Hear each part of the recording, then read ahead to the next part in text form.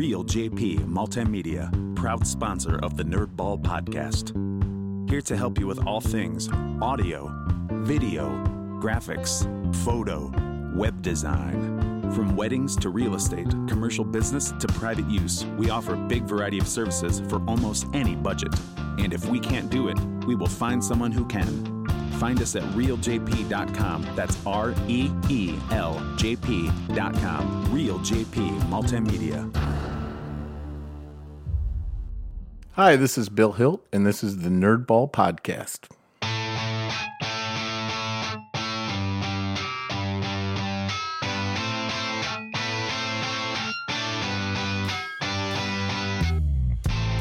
This is the Nerdball Podcast with Lorenzo Melcher. Awesome, Bill. Thanks for coming on my podcast. Your podcast number 2 in my new studio space. So I want to say thank you to Fort Meigs CrossFit for helping me be in this great office. If you want to contact them, their website is fortmeigscrossfit.com. Got a bunch of different classes, all any skill level, and there's kids classes, adult classes, anything you need, they got it here. So check them out at fortmeigscrossfit.com. Bill, thanks for coming on. I don't know you personally. I know you through a lot of my friends. And the one thing that always comes up, and you can tell me if this is accurate or not, I moved to Perrysburg when I was a freshman. So I did not play football in junior high, but you used to be a junior high football coach, correct? True. Yes. And my friends, the memory they have is you guys, my friend said that you guys were good, but you ran a lot. Is that accurate? We had excellent conditioning. Yeah. And that's what they said. And then, you know what? There was a couple of games where that made the difference. Sure. Yeah. I've been, I was a head football coach, freshman football coach for about 4 years. And that was the one thing that I wanted to do. Like, we're going to be conditioned. So if something happens, we're going to be ready for this, for whatever comes our way. So. Plus, there was nothing easier on the coaches than, just making the kids run. 100%. We could sit around and BS around on the sidelines and watch them run. That's when you talk about the kids. Exactly. Yeah. So, Bill, tell me, like, my first questions are always, like, where you're from, where you grew up at. But before I have a tendency to forget, my main question all the time is, what is something you've been nerding out about lately? Something you're really into, if it's books, movies, TV show, something that you just gets you out of work, because it just can't be about work, something that you're just really into. All right. Well, I appreciate you having me on here today. I've recently found podcasts, and I really find that I enjoy them.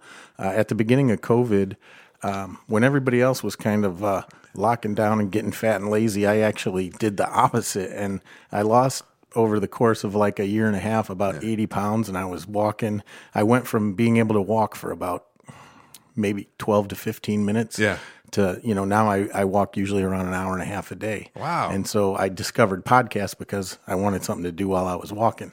And I find them really fascinating. So I think this is the first time I've ever been on a podcast. So I think it's pretty cool. Where do you normally walk? Just around your neighborhood, or do you go different places?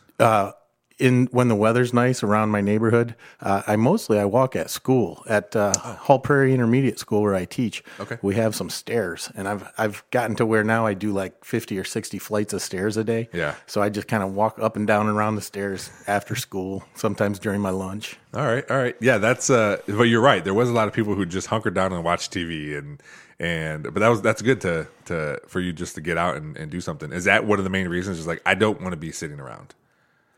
I would have to say that it was just a matter of I'd hit a point in my life and I wasn't all that happy with myself physically. Mm-hmm. I always said, I'm never going to be a diet guy. I'm a fat guy. I'm okay with it. I love to cook. I love to eat. Yeah. And I'm just going to be a fat guy. Yeah. And then, I don't know, something just went, you really should try. And so I just started slow, and I feel great. I feel 10 or 15 years younger. I got a lot more energy. It's been a wonderful thing. I did the intermittent fasting, 5-2. So basically I kind of eat what I want 5 days a week, and 2 days a week, 600 calories or less. Oh, wow. And so, but I've been doing it for close to 2 years now. Okay. And, I think it's just become my lifestyle. That's how I do things. Did you start, like, when you did intermittent fasting, was it like, it's going to be 600 calories, or was that like stepping stones, like we're dropping down? It was going to be 600 calories. Yeah. And what I found was when I started, I would try to break those calories up throughout the day.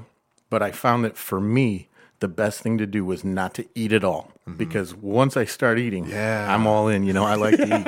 I get it, man. So, I discovered things like I make a heck of a cabbage soup. I mean, I call it cabbage soup, but it's cabbage and it's got a lot of other vegetables, but it's all vegetables. Yeah. And I can eat a lot of it for 600 calories. So, at 9, 10 o'clock at night, I'll make this soup up and then I can go to bed with a full belly. Sure. Yeah. So that's what I like. What is, cause, like I said, my brother-in-law, knows you and follows you on your social medias and stuff. I said before the podcast, and you put a lot of food on there. Is there something that you really like to cook? Besides that cabbage soup, is something that just like I'm gonna cook this and that because it's my favorite thing. I love to cook new and different things, so I try not to. It's hard to say there's a specialty, but I do love when people ask me that question. I say, probably my favorite thing to cook from start to finish to, the end product is ramen and pho. Okay. And in fact, I made a batch of pho this past week and served it up last night, and it was just unreal good. Oh, it was so good. I was like breaking my arm, patting myself on the back for that one. Do you ever, being a teacher, like I would imagine you always have to like pack a lunch or cook or something because you can't really leave during the school day. Did that kind of play into like you wanting to cook more just so you can get variety as opposed to packing a bologna sandwich every day? For the longest time in my teaching career, I ate the school lunch. Okay. And I was kind of a school lunch nerd. I love, pizza day was like, pizza day. I love those square little square school pizzas and the little fiestada things, but then the cafeteria quality food changed with whoever was, in charge. Yeah. And then I got to the point where I was always taking in like leftovers and stuff. And now I don't eat lunch very often at school because a lot of times I'll skip the lunch. I've been doing, so I plateaued with my diet. Okay. And so just to kind of change things up a little bit, I've been doing more where I won't eat until I get home at night. Kind of, there's something called a 8-16 where you do all your eating within 8 hours. Mm-hmm. And I kind of been throwing that in. And the bonus side of that was that I'm more productive because during my lunch, instead of sitting around and talking to the other teachers, I'm either walking and getting some of my exercise steps in or, doing some planning or grading or reaching out. Yeah. It's, but I do totally nerd out on food. Yeah. I nerd out on, this is the perfect podcast for me because I have all these things that I have nerded. I'm a go big or go home kind of guy. Okay. It's like, I remember back in 2000, I was nerding out on making wine. Yeah. Okay. So it started out, I made a few batches of wine. And then a couple of years later, I have like 17 batches of wine going at various forms of fermentation and bottling and aging. And, in 2005, I had to stop because I had a panic attack. Oh, no. And I never knew what that was. Yeah. And then, but I thought I was dying. It's like I'm having a heart attack or a stroke or something. I went to the hospital and they said, oh, it's a panic attack. And so then I was like, all right, I got to see what I can kind of take off my plate. Sure. What's working in the background causing me this anxiety. And so in 2005, I stopped making wine. I haven't made wine since then. I've been that way too. And my wife. Well, if you have a podcast about nerding out, you got to have some of those skeletons in your closet. Yeah. So and that happens. And like I said, God bless my wife because she'll just hang on to whatever ride we're taking that time. And this podcast actually has a longer shelf life than any of the other things. There was a point where we were raising ducks in our backyard and for eggs, and I've been working on the patio for. See, I'd turn those eggs into noodles. Duck egg noodles are pretty good. Oh yeah. So I had to do a lot of research. So when I would go to my wife to say, this is my plan, I had all these questions answered already. But I never saw that anywhere. I saw people really liked them for baking. But I never knew that for the duck egg noodles. Yeah. I got a friend that's doing, maybe it's just the fact that even it's a fresher egg or something. But I had a friend that gave me a couple dozen duck eggs and I made some noodles with them and they were, really good.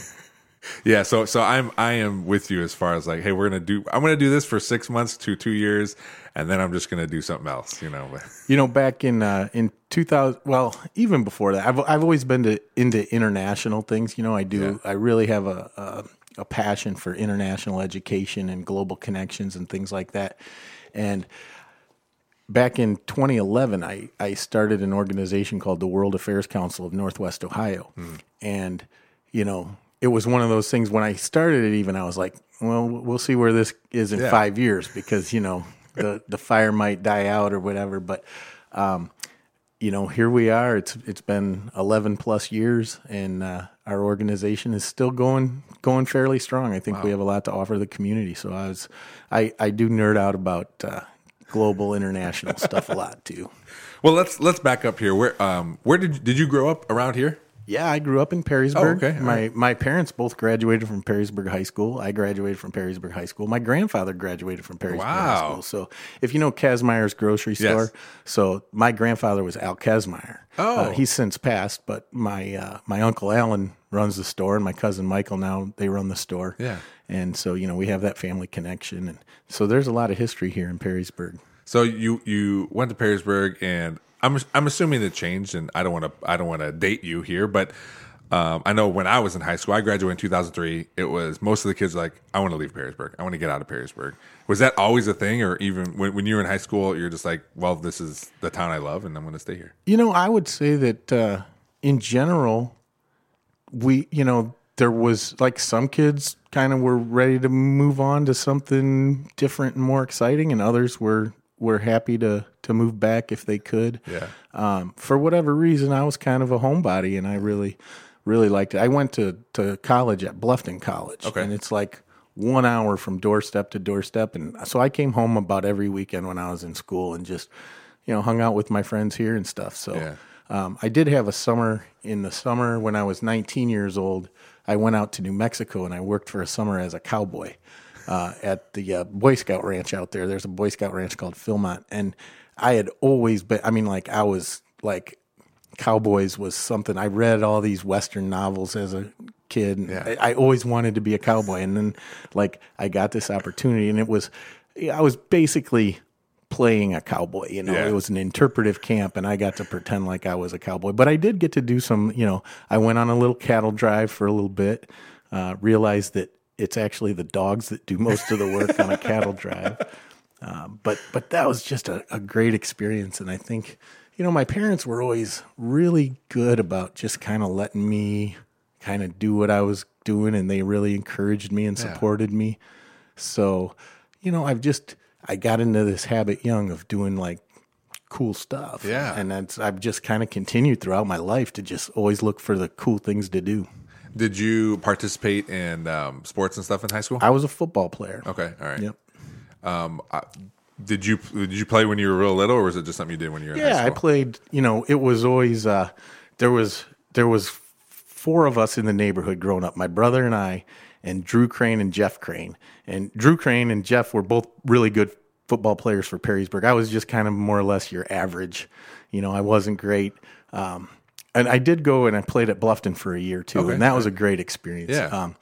Ray Pullman was a real big influence on me back then, and he was like, you could look at Bluffton College, and I was like, really? He kind of pointed me in that direction, encouraged me, called the coach, and the coach said, oh yeah, you can come down and play.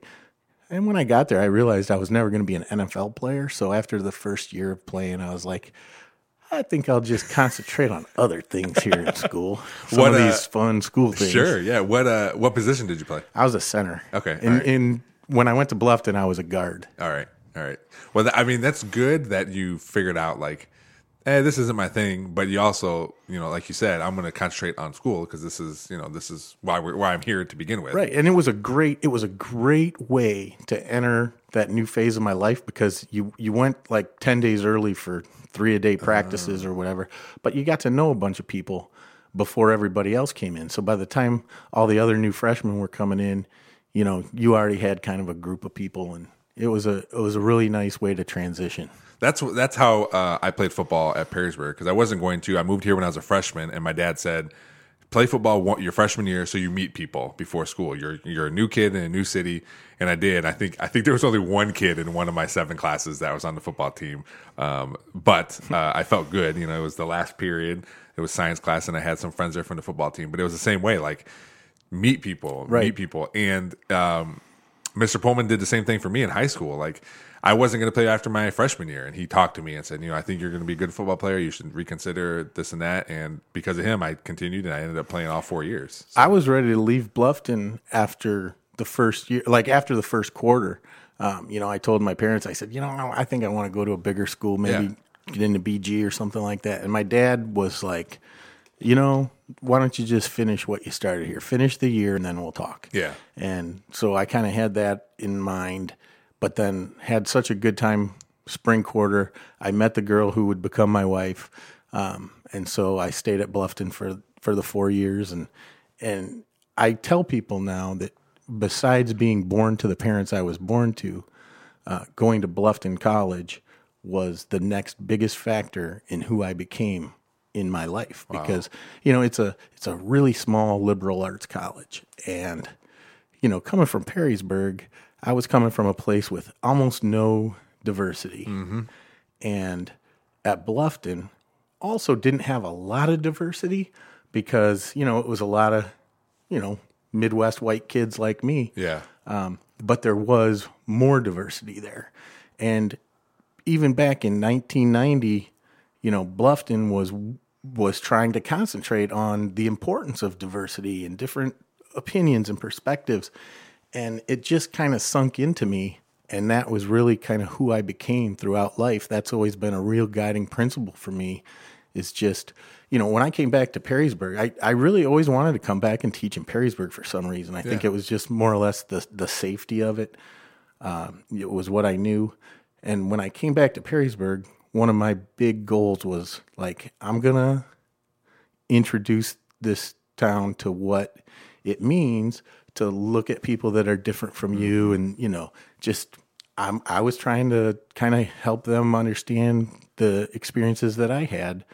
And, it's really been a blessing. And now when I look around my classroom, I mean, Perrysburg, you couldn't really say it's like a top diverse school, but it's gotten so much more diverse. Mm-hmm. And, I'm kind of happy. I'm living in my my new comfort zone. I'm like, this is great. At school, I have an international club, and we do some cool activities with the kids to kind of introduce them to other places in the world. Just the other day, we went to an Uzbek restaurant that's kind of out by the turnpike, and that was, it was really nice. And we had the kids and their families there and stuff, and it was just kind of a cool thing. And that's what you get when you hang out with Mr. Hill. That's. I'm glad you said that about diversity, because that's something that I always try to do with the football team. I've been coaching football here for 10 years. The varsity, I just finished up my 4th year in the varsity. But I want kids that are going to, you don't have to play a sport or not, but I especially focus on the football team just because I'm out there with them all the time. I want you to realize, like, the world you're going to, because here in Perrysburg, like you said, it's getting more diverse, but you're still in a bubble and you're still with your friends, and a lot of them are white friends. I want you to realize, like, there's other things out there, and I want you to at least be aware and at least know how to react to different situations that aren't here. Right. I was fortunate when I was at Bluffton my sophomore year, about the middle of the year. I had kind of, I guess you would say, manipulated the system, but I managed to land myself a corner room, which were bigger rooms, and I managed to land it on my own because I knew the guy that was in the room draw with me, that he wasn't coming back, and he was a senior, so he got an early draw. So I had a corner room to myself. I was living large. And then one night I got a call from the lady who was in charge of housing, and I was on student senate at Bluffton too, and she was our student senate advisor, and she says, "Hey Bill, I got some great news for you. I've got a roommate for you." And I was like, "Great news for who?" Great, awesome, whoa, yeah. And then she said, "Yeah, he's from Kenya." And I was like, And so my wife remembers this best, but apparently I called her up and I just started ranting and raving about how I was going to have some bushman living with me and blah, blah, blah, blah. And, he moved in. That night I went out to the bar, and he moved in, and I came home, and it was like, midnight, 1:00. Yeah. I had these lofts in my room. Lincoln Hall, where we lived, was built in like 1880 something, and the walls were like 12 foot high. And my dad and I built these lofts that were like 10 foot high, and so we only had like a foot between the ceiling and your face if you were up there laying in bed. And the ladder to get up there was just an old rickety ladder that I think he pulled out of a dumpster at a construction site. But my roommate Jack had managed to get up into there and was kind of sleeping up there. And I saw him, and like he didn't have a pillow or anything. And I was like, oh man. So like I had 2 pillows. Mm-hmm. I threw him a pillow, and that was the kind of the beginning. And he ended up being in my wedding. Oh, really? I was just going to ask later. you, like, if you still talk to him. Yeah, and in fact, I visited him this summer. He lives in Minneapolis now. Okay. And I visited him this summer, and then he came. My parents now live out at Put-in Bay, and he and his wife came and visited with my parents, and we went out to the island for a couple of days. And so there were long periods of time where I didn't like really talk to him very much. We had a business investment together when I had just graduated. He was still in school. We were growing sugar cane in Kenya. It didn't work out, right. But yeah, it was a dream, and it was supposed to be big money. Sure. But that I also kind of I see that as one of the stepping stones along my path of enlightenment, if you could call it that. Sure. But it was just one of those things where I went from kind of being like, well, people that are different are okay to and in fact, people that are different can go on to be one of your best friends.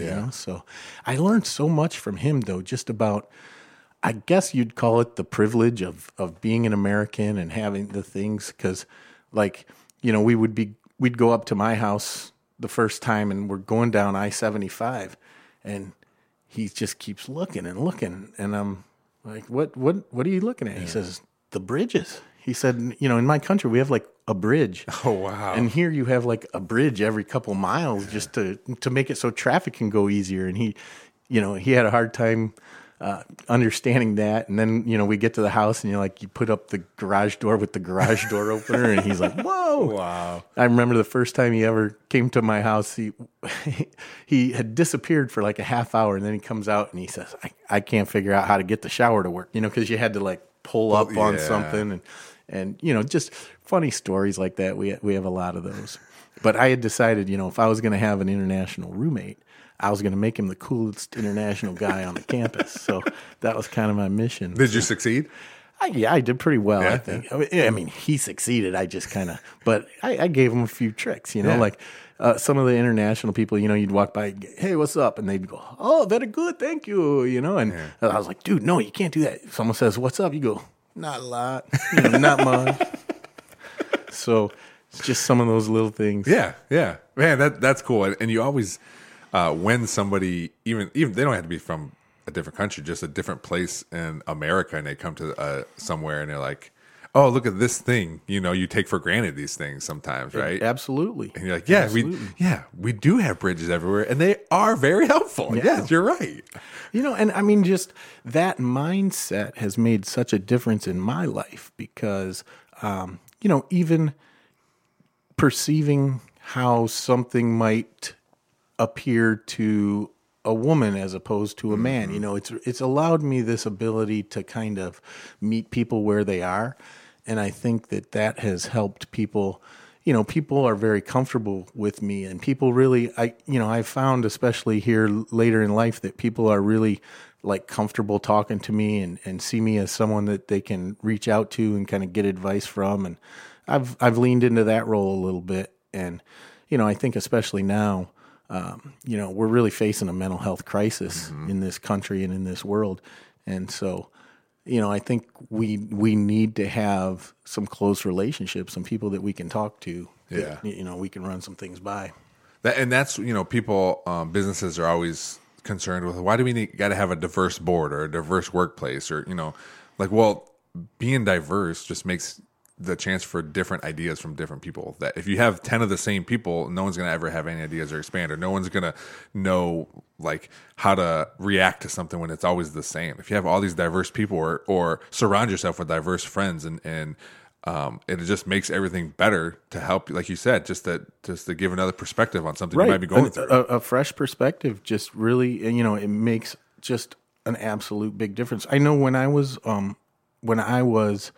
at Bluffton, and it was my junior year, and I was on student senate, as I had said, and we had an issue that came to us where the board of trustees of the university, they wanted to start a diversity scholarship, and most of my, what you would call, I guess, constituents, the guys that I knew, were really against it. Why would we, why should somebody get an extra scholarship, extra help, extra money just because they're different?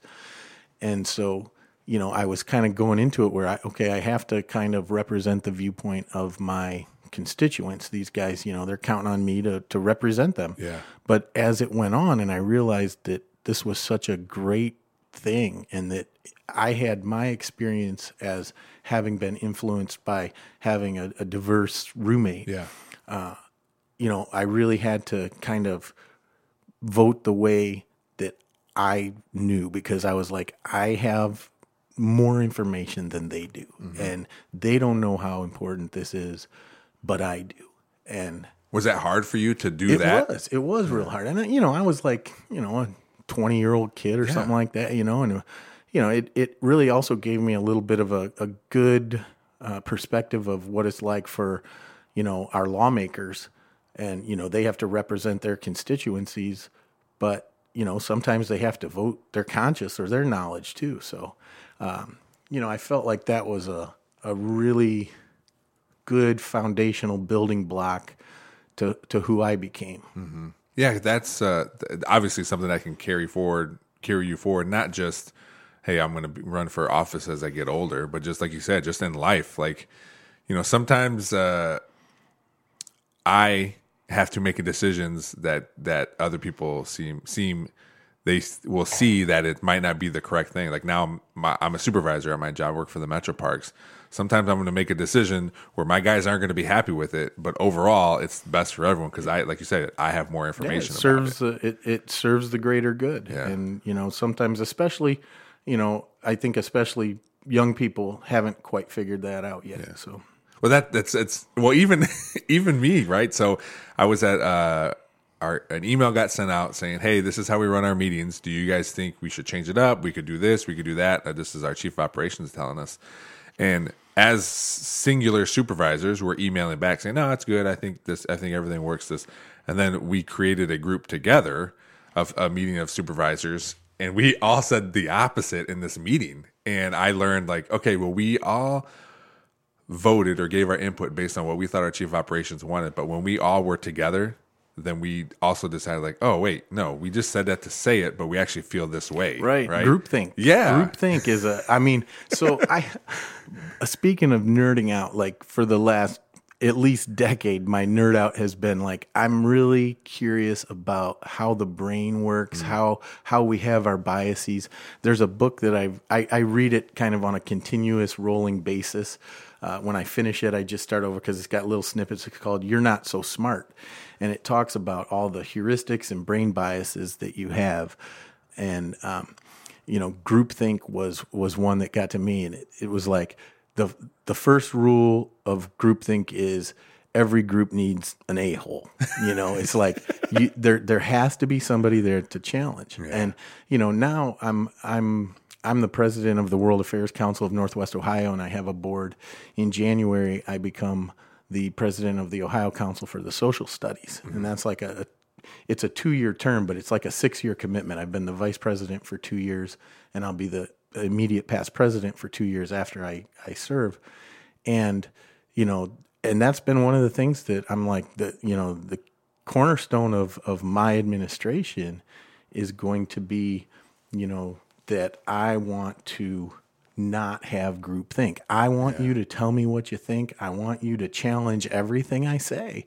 Look for ways to find weakness in it, because, I've noticed that so many times we go through these group things, especially if there's a power differential. And I don't think it's good for anybody. So no, I tell my crew that all the time. Like, guys, I'm going to make mistakes. I'm going to mess up. And when you guys come to me because I have this idea, or we should do it this way or that way, there's going to be times where I tell you no, but that doesn't mean I don't want you to keep doing that, because I think it's important that you guys play a role in how we this is your park too. Like, how we manage this park isn't just me. I'm the end all. I'm the final say, but I also want you guys a part of this, because again, this is your park. So if you feel like I'm just telling you things all the time, you're not going to be invested in it as much. So I want you to, like you said, challenge me. Again, I may say no, but don't stop doing that. Right. And I think that's important that you do that, because then, you're forced to sort of put your ego aside a little bit, and you're forced to consider other perspectives. And I mean, in the end, it's just going to make you stronger and better in the end when you're able to do that. I mean, I think humility is one of the things that I've probably learned more about in the last few years than I had my whole life. And, if I could instill anything, I mean, like, my overall message to my students and people that I know is that number one, you have to be a lifelong learner. Yeah. If you have that mentality, it will serve you well. But the other thing is humility. You have to, part of being a lifelong learner is you're not learning all this so that you can tell other people what should be done. You're doing this so that, as a whole, you can kind of figure out the best ways to do things. And if you have that attitude of humility, it's just going to it's going to happen so much faster and better. One of my favorite things to say, believe it or not, is when someone asks me a question, be it a football player or someone at work asks me a question, I say, I don't know. Because I tell them, it's like, I don't know, but I'll find the answer for you. Exactly. And like you said, it's me learning, and then I'm teaching somebody else. But they also see, like, oh, he doesn't know everything all the time, which, that's to me, it should be obvious. But sometimes people in different levels of power or whatever, they just think like, oh, he knows everything, he's just going to tell me how it is, So I like being able to say that to people, because it just gives them, I think it gives them more comfort with me. Yeah, and if you have this attitude like there's an answer, I think you're already you're already facing a setback, because a lot of times there's not really an answer. It's this is so and so's answer, this is so and so's answer. So it's a lot. It's a heavy lift. It takes a little work, and a lot of people aren't interested in that. No. So you were at Bluffton, and did you always know, like, hey, I'm going to do social studies or history, or was that something you always knew that you wanted to teach, or was there a different? No, I never knew what I was really going to do. One of my best friends growing up, his mom was a teacher at the high school. She was an English teacher, and when I was in high school, my sophomore year, my brother was killed in a car accident. He was 18 and I was 15. And of course, those are going to be very formative events in your life. And, I relied on a lot of people helping me get through that. And my buddy's mom was one of those people, and I had her in class. She was my teacher. And then she was my teacher a couple other times. And, I was also a Boy Scout. And in Boy Scouts, as I got older, I started working with the younger kids, teaching them skills and things like that. And I never even really thought about it, but as I approached high school graduation, trying to figure out what to do, it kind of occurred to me. I did want to be a forest ranger. That was my like the first thing, Ranger Bill. Yeah. When I was a kid, I wanted to be a construction worker. Yeah. And my mom said, you're going to be like your dad. You have to go out on days like this and be outside working. And, it was like 10 below zero. And I was like, yeah, maybe you're right. You might be onto something, Mom. But when I went to Bluffton, the idea was I was going to be a science teacher. I always loved history. I was a big history buff. But, at that time, and probably still now, history, social studies jobs were harder to get because there were a lot of people that wanted them. and there just weren't all that many jobs. So in order to be more marketable as a teacher, I decided science. Yeah. And then I remember I took this anatomy class, and it was like in high school anatomy, I did fine. First of all, understand, I was not a stellar student throughout my career until after my brother's death. I kind of got it in my head that now I have to be successful because I'm a parent's last chance, you know? So like I went at the end of my sophomore year, I had like a 1.97 GPA. Wow. And then when I started driving, my dad was like, you know, if you get straight A's, I'll pay for your car insurance. So every time the car insurance was due that quarter, I had straight A's. Yeah. But then once you see I am capable of that, you know, then it's easier. So I might drift back and have a couple B's on the off quarter. Then the next quarter, it was all A's again. I never got that part. Like my dad, I was grounded so many times for my grades. I think I ended up graduating with a 2.3. And that's what I ended up with. 2, 3, 4, something. Yeah. I just never I didn't apply myself because I could have got all A's and B's, but it took work and I didn't want to work. I didn't want to do it, you know? And so I never got, even because my dad even said like, well, if you get bad grades, I'm going to take your car away because okay, well, I guess it got taken away then, you know, because I just couldn't do it. You know, it's interesting because like I sometimes counsel parents that are trying to get their kids to get their grades up and, you know, like they always say, oh, I ground them, I take everything away. And, you know, I kind of give them the old Dr. Phil, like, how's that working for you? You know, and so I usually try and tell them, you know, it's not the severity of the punishment, it's the certainty of it. And if something's not working pretty much right away, it's probably not going to work, you know? So, do you find in your being teachers talking to parents, do you find anything that works better than others, or is it all just depend on the family? You know, probably if I had that information, I wouldn't be sitting here with you doing this. I would be on some like Harvard podcast. Sure. And, I think a lot of times it's just you got to meet them where they're at. You know, a lot of times there's probably a reason for it. You know, and you know it might be a learning disability, or it might be attention disorder kind of thing, or it could be motivation. I mean, I find that most kids, at least the kids that I teach, are capable of at least doing passing work if the motivation is right. Yeah. But it's kind of a basic tenet of psychology. It's like the positive has a tendency to work better than punishment. Yeah. You know, punishment just isn't something that really works long term, you know. And it's just, you know, I think you need to find their passion and kind of light a fire in them. But it's always going to be a struggle. We're never going to find the answers. But, you know, I think as educators, we're getting a lot better. And I think a big part of that is we've recently, within the last 5 or 10 years, social emotional learning has become a big thing in education. And I'm really in favor of it because I think that, especially these days, you know, kids can find all the information that they need on their phone or their computer. So do we really need to spend a bunch of time trying to teach them things so that they remember it? First of all, we got to make them feel like school's a good place to be, that, you know, you're comfortable there.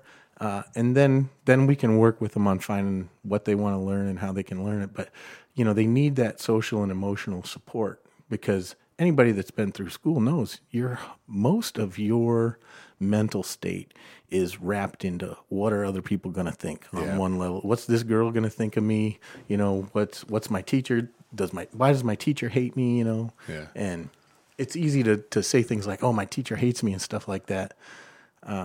But if you kind of teach them to understand that they can kind of understand where others are coming from and how they fit in, and, you know, it just makes them feel more comfortable. Yeah. And then you can do a better job of teaching when they feel comfortable. I'm waiting for my children one's in 5th grade and one's in 2nd grade, and I'm waiting for the day where they're like, I don't like school. Because right now, it's all good. But maybe that it is. They just continue to enjoy school, or at least enjoy enough of school to get them to do well in it. And I'll tell you, Perrysburg I see a lot of education around the state and around the country and the way they do things. And Perrysburg, I mean, deserves the status that we hold, because we do a fantastic job. And I mean, that comes all the way from the top to the bottom. I mean, things are really pretty good in our school district. So, I mean, that's why people want to move here. That's why property values are higher here. Yeah. So, you know, we're doing some things right, but everything's changing so fast. Yeah. Yeah. And I think that's what parents can't always wrap their heads around, is like, these things are changing. It's, you know, Perrysburg schools are doing their due diligence, and we're not just changing things to change things. Like we're trying to be more, we're changing things for the positive, but sometimes change is seen as like everything is willy-nilly, especially if it happens fast, and parents get nervous and scared. Like, well, you're teaching my kids and this, it's different from they're used to. You know, yes, like, we didn't do that when I was in school, and it was like, well, yeah, but when you were in school, it was a totally different world. I mean, the world is changing so fast; everything's accelerated, and you know, we have to figure out a better way to address the educational system as a whole. But you know, there's a lot of people working on that. So. Sure. I did get you off track a little bit. We were talking. I wanted to go back to you picking, or you know, you said you were going to be a science teacher. So what changed there? Well, I took an anatomy class, and in anatomy in high school, I got an A. But you know, like if there was a bone there, you had to identify like 8 or 10 things on it. You know. Well, when you got to college, it was like there was like 120 things to memorize. So I think I got like a C+ in anatomy, and I was like, oh, well. And at the same time, I had an English professor who really liked my writing, and she was really encouraging me to write. So it was an easy move to say, all right, I'm going to be an English teacher. Then about maybe the next couple semesters, then I had a professor who didn't appreciate my writing style so much. And I knew I was going to have him for probably 5 more classes throughout my career. And I was like, well, then I started thinking elementary education. That's where it's at, because I'm a guy and they need guys in elementary. So, and that's kind of what stuck. Yeah. I mean, it helped that, you know, once I switched to elementary, it was me and 29 girls. My wife called it my harem. I was just going to say, where does your was this before or after you met her? This was after. Okay. After, yeah. She was a senior when I was a freshman. Oh, okay. And I saw her. We would eat at this place called Marbeck Center, and there was a cereal bar. And she was up getting cereal at the cereal bar, and I'm having lunch with my friend Toad, and I was like, "That's Toad. Such a college name, yeah, isn't it?" I'm like, Toad, that girl owns my heart. And he looks over and he says, I know her. And then we got to talking, and well, she was a senior and I was a freshman. I was like, it's April. We got a month of school left. This is never going to work out. So I was kind of like, I backed off. I was like, I'm not going to pursue this. Yeah. And then one night, a week or two later, Toad says, hey, we're going up the road to this other place. And, you know, Terry's coming with us. And I was like, well, all right. And then, you know, that magical night she kissed me. She remembers it slightly different, and she says I kissed her. Yeah. Either way, I mean, it was after that. It was a whirlwind relationship, and we stayed together, and then we got married just a little bit after I graduated. So because she was graduating, like what, and you thought like, well, there's only a month here. What's going to happen? Like, did she stay around there then? Because you still had, you know, all 3 more years of school. Well, that summer she went off and she worked at a camp. And then the next year she was a social work major, and she was trying to get a job in social work, but you know, she faced the same dilemma that a lot of young graduates face. Everybody wants you to have some experience. Nobody really wants to give you the experience. That's amazing, because that's still 100% a thing right now. Still a thing, absolutely. Although now I feel like they're getting a little more desperate. But I know that there's a lot of the jobs with the Metro Parks, it's this level of schooling, but a lot of people put in or, right? You said or X amount of experience. The X amount of experience, I find different jobs when I'm just looking at jobs, it's getting less and less. Like you said, yeah. So she worked at McDonald's for a while. She had worked at McDonald's when she was in like high school and college, and so she was a worker, and then finally she got her break, and she got hired by Marion County Children's Services, and I think she was making like $15,000 a year, with a college degree, but she lived in Upper Sandusky with some friends that she had graduated with, and so it was close enough that a couple of times a week I could drive over and see her, and so it was it was great. She I can't imagine what would have happened in my life had I not ended up with her. I always think about that too, because I went to BG right after high school, as most Perrysburg kids do, and I lasted a semester. I didn't go to class, and they said don't come back. And but I had friends. I had a friend who I went to elementary school with who was on the football team at BGSU, and he was like, "You should try to be a walk on, this and that." I had a couple other people asking me to do it, and I was like, "Nah, I don't want to. I like football. I don't love it, And someone asked, like, "Do you regret not playing football?" I said, first of all, I don't regret a lot of stuff because the things happen for a reason, but especially that, because there's no way I would have met my wife. I have 2 kids now. There's no way I'd be where I'm at if it wasn't for that. So I was like, no, there's no way I'd regret that. So that's some of those things. I mean, it made a huge, huge difference because I'm a complex individual, and she's very much, we're very opposite, and we knew that from the start. Yeah. But we had the same core values, and so our personalities have always kind of complemented each other. And like any relationship, we have our moments, but we've always managed.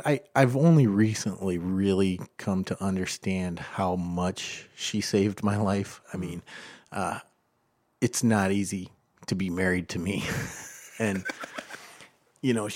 she never really tries to tell me what to do. And if she does, I take heed of that because I know it's like she never asked for anything. She's asking for this. And so when you say like saved your life, is there something that I feel like there's something that could like stand out where you can pinpoint like this? Well, recently, back in September, I was diagnosed as bipolar 2. Okay. And so I've always struggled with mental health, and for a long time I didn't know it. It was just, in my generation, I mean, even now it's still kind of like this, but in my generation, nobody ever really talked about it. You didn't go to counseling or anything like that. Especially being a guy. Right, right. But back when I was saying like I was making wine, I stopped making wine because I had that panic attack. And then, so that was a clear indicator that I had some baggage. And then in 2014 through 2016, I went through a period of depression that, should have, could have killed me. I was severely depressed. I wasn't able to get out of it. I had started on like antidepressant medicines even before that, but it didn't work that well. And when this started, it was deep and it was bad. And fortunately, I was willing to, I went to the psychiatrist, I took the medicine, I did everything they said to do, but nothing seemed to work. And then I eventually pulled out of it. I always say it's because my friend Jolt, who is this Hungarian guy, he called me one time in August, and we had put in for this grant, and essentially we had gotten this grant through the European Union. And there were groups from 6 other countries waiting for me to finish my paperwork. And he was like, and I was at that, we've probably all heard of that time where you just hardly can get out of bed. It's dark. And he was like, Bill, we're going to walk you through this paperwork. And he did for about an hour and a half. He just walked me through everything I needed to type in. We did it. And then like a week later, he's like, okay, we got it. We're going to go to Latvia for our initial meeting in end of October. And that just having that to look forward to, because I hadn't done any international travel for a year and a half or 2 years because I was barely getting out of bed. Yeah. But having that to look forward to, and I think just time was part of it, and I'm sure the medications were starting to kick in. But anyway, after school started that year, it's always tough at the beginning of the school year because there's just a lot of uncertainty and stress. But I made it through the first couple of weeks, and I kind of like stopped and thought one time. I was like, dang, the light's on, it felt brighter. I had something to look forward to. And so that was the beginning of a very bright period. Mm-hmm. Well, I had continued to be under the care of a psychiatrist, but a couple times, like they'd push me off to like a PA, and then I had another PA. And back in March of this year, I took a trip to Poland. I have a lot of friends in Ukraine, and when the war broke out in Ukraine, it was the same time my daughter got married, and the war broke out like 2 days before she got married. And it was just a really emotional thing. And so I did some things to raise some funds and do some things to help. And I ended up going to Poland for, I went to Poland and Prague and Czech Republic for a week. I split it. And when I was in Poland, I was basically by myself. I was working with a partner who helped me, make the arrangements that I needed to make there. But it was hard. And I didn't realize it at the time, but I was having panic attacks. And I didn't have any medication with me or anything. On the train to Prague, it occurred to me. It was just like I was going to see my buddy Jolt. He was coming from Hungary. We were meeting there and we were going to hang out. So I was feeling pretty good, had something to look forward to, and it occurred to me, oh man, you had these panic attacks. That was panic attacks. Mm-hmm. And then so I got back home, and when I went to see my psychiatrist next, he was like, and I'm moving out of state, so you're going to get a new one. And I had only seen this guy a couple times, so he hadn't figured out all the complexities of Bill Hilt, Sure. So I get this new psychiatrist, and after the first meeting, he changed my medication. And, he was kind of talking to me. I don't know, maybe I wasn't hearing it or whatever. But a few days after I was looking at the medication, I looked at the notes, and he said it had a new diagnosis of this bipolar 2. And bipolar 2 is marked by not as manic. Like when you have bipolar, your manic episodes a lot of times will end you in the hospital, in jail, dead broke, gambled away all your money. I mean, it's like those legendary people that just, go really off the rails. With bipolar 2, you don't have that. But what you have is typically longer and deeper depressions. So that kind of matched the experience that I had of, 2 years of darkness. Yeah. And then I read the description on WebMD of what bipolar 2 is. And I was kind of like, how did everybody miss this my whole life? Yeah. Because it was like, Seems this really was obvious. describing me. Yeah. And, we have a tendency as humans when somebody puts a label like that, then you start seeing everything. Mm-hmm. But I mean, like, honestly, this was like, it was the thing. Well, for that new psychiatrist to see you, that was the only one time he saw you, and then that was the one time he saw me. Yeah. And he had put it together. And my wife she's a licensed family and marriage counselor, and she, I guess she didn't really see it either. No, but everybody had kind of missed it. But then once he saw that, but then that really that throws me for a loop, because I was kind of a proud advocate for anxiety and depression. Uh-huh. I would talk about it to people all the time, like, trying to get people to talk about it. Yeah. Like make it's prevalent in society. We have to talk about this. But then when I was bipolar 2, I was like, oh, that's more serious. That's a bad one. Yeah. It's not a country club. Like 25% of us are on antidepressants. This is different. Did you feel like I can't talk about this? I felt like that. Yeah. I mean, it might have taken me 6 weeks before I told my parents. Wow. Just because I was struggling with it. And I was struggling with this idea that am I going to be able to be an advocate? But over now the last few months, I've gotten much more comfortable with it. I'm happy to talk about it with anybody. I've pretty much told most of my close friends, and I feel like I can continue to be a good advocate, and maybe this would even possibly make me an even better advocate. Mm-hmm.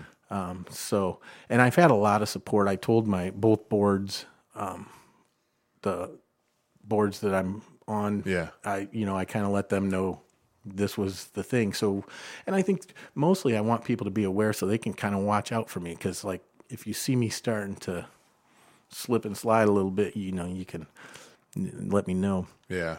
But, it's still a relatively new thing.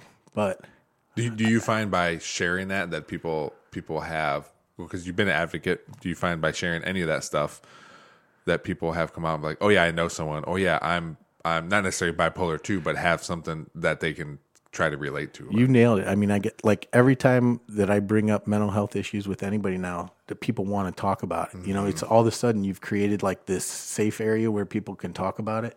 And almost every time when I'm leaving, they're like, thank you for talking about this and sharing that, because it enabled us to do that. So now I'm kind of leaning into it, but you don't want to be the guy that shares a little too much information a little too quick. I didn't know if I was going to even mention it on this podcast, but as we're talking, you're making me feel very comfortable. And at the end of the day, I think it's something that people need to start talking about. So if one person hears this and reaches out, that makes the difference. Being an advocate for something like that, my concern is that people will perceive it as like I'm trying to use my disorder to get attention, it's all about me. So I'm still thinking a lot about how can I be an advocate without appearing that this is all about me and I want you to listen to my story. And, it's really not. It's really, I want to give you a door to knock on and to come through if you've needed that for a while. So, and the only way you can do that is by talking about it. Well, that's how I feel too. But I feel the same way. So as soon as you start talking about that, it just like you said, people start opening up to you. So I said it before here. My mom was an alcoholic. She's been sober for a long time now. And my brother passed away from a drug overdose. But it's the same way. Like I want to tell people because I want them to feel comfortable. Because dealing with drugs and alcohol in my family my entire life, like I realize that it's everywhere. Like people know, right? If it's not in your family, it's some friends. It's somebody that's dealing with it. So I like to let people know about this stuff. But I don't want them to know so they feel sorry for me. I just want them to know, like, hey, I can help you with things, or if you need someone to talk to about it, that's why I'm telling you. Like, you don't have to feel. I'm already sad about it. Like I grieved. Maybe sometimes I get mad at myself for not grieving enough. I told my wife, I think I cried more over my dog when we had to put our dog down than my brother, just because we didn't have a good relationship. But I would just want people to know that, because like everyone has something, so we can talk about it and make it, try to help people. Yeah. Yep, I think that's you got it. You nailed it. Yeah. So, I told you an hour. We're there right now. Wow. Yeah, it goes fast. I appreciate you coming out here. I would love to have you come back on, because we didn't even talk about you, becoming a teacher, working at Perrysburg, helping these kids, coaching football, like, even your international trips. I got some good football stories. Yeah. I got some great international stories. Yeah, so if you want to, I would love to have you come back on sometime. Absolutely. We can arrange that. So thank you. Before we go, I do want to say thanks again to Fort Meigs CrossFit for helping me come or allowing me to come to their business. Again, if you want anything, workout stuff that they got is all at their website, fortmeigscrossfit.com. I might have to check it out because, I'm getting tired of walking up and down stairs all the time. Maybe I need to put a little something else in my repertoire of exercise. Yeah, it's always good to change it up, right? Yeah. So, that'd be great. Yeah. So thanks again, Bill, for coming on the podcast. All right. Thank you. Thanks, everybody, for checking out this episode of the Nerdball Podcast. Please rate, review, and subscribe wherever you're hearing this, on any of the podcatchers. On YouTube, hit that subscribe button so you never miss an episode. We're coming at you 2 times a week now, audio and video. Check us out on all the social medias. Just search the Nerdball Podcast on Facebook, Twitter, Instagram, TikTok. We're out there. Gmail is the nerdballpodcast@gmail.com. If you want to shoot us an email, we'll be happy to get back to you. Thanks to Real JP Multimedia, Cuttlefish Graphics, Perrysburg Junior High STEM Lab, and Big Daddy Graphics for helping out the podcast. Thanks for listening. We'll see you next time.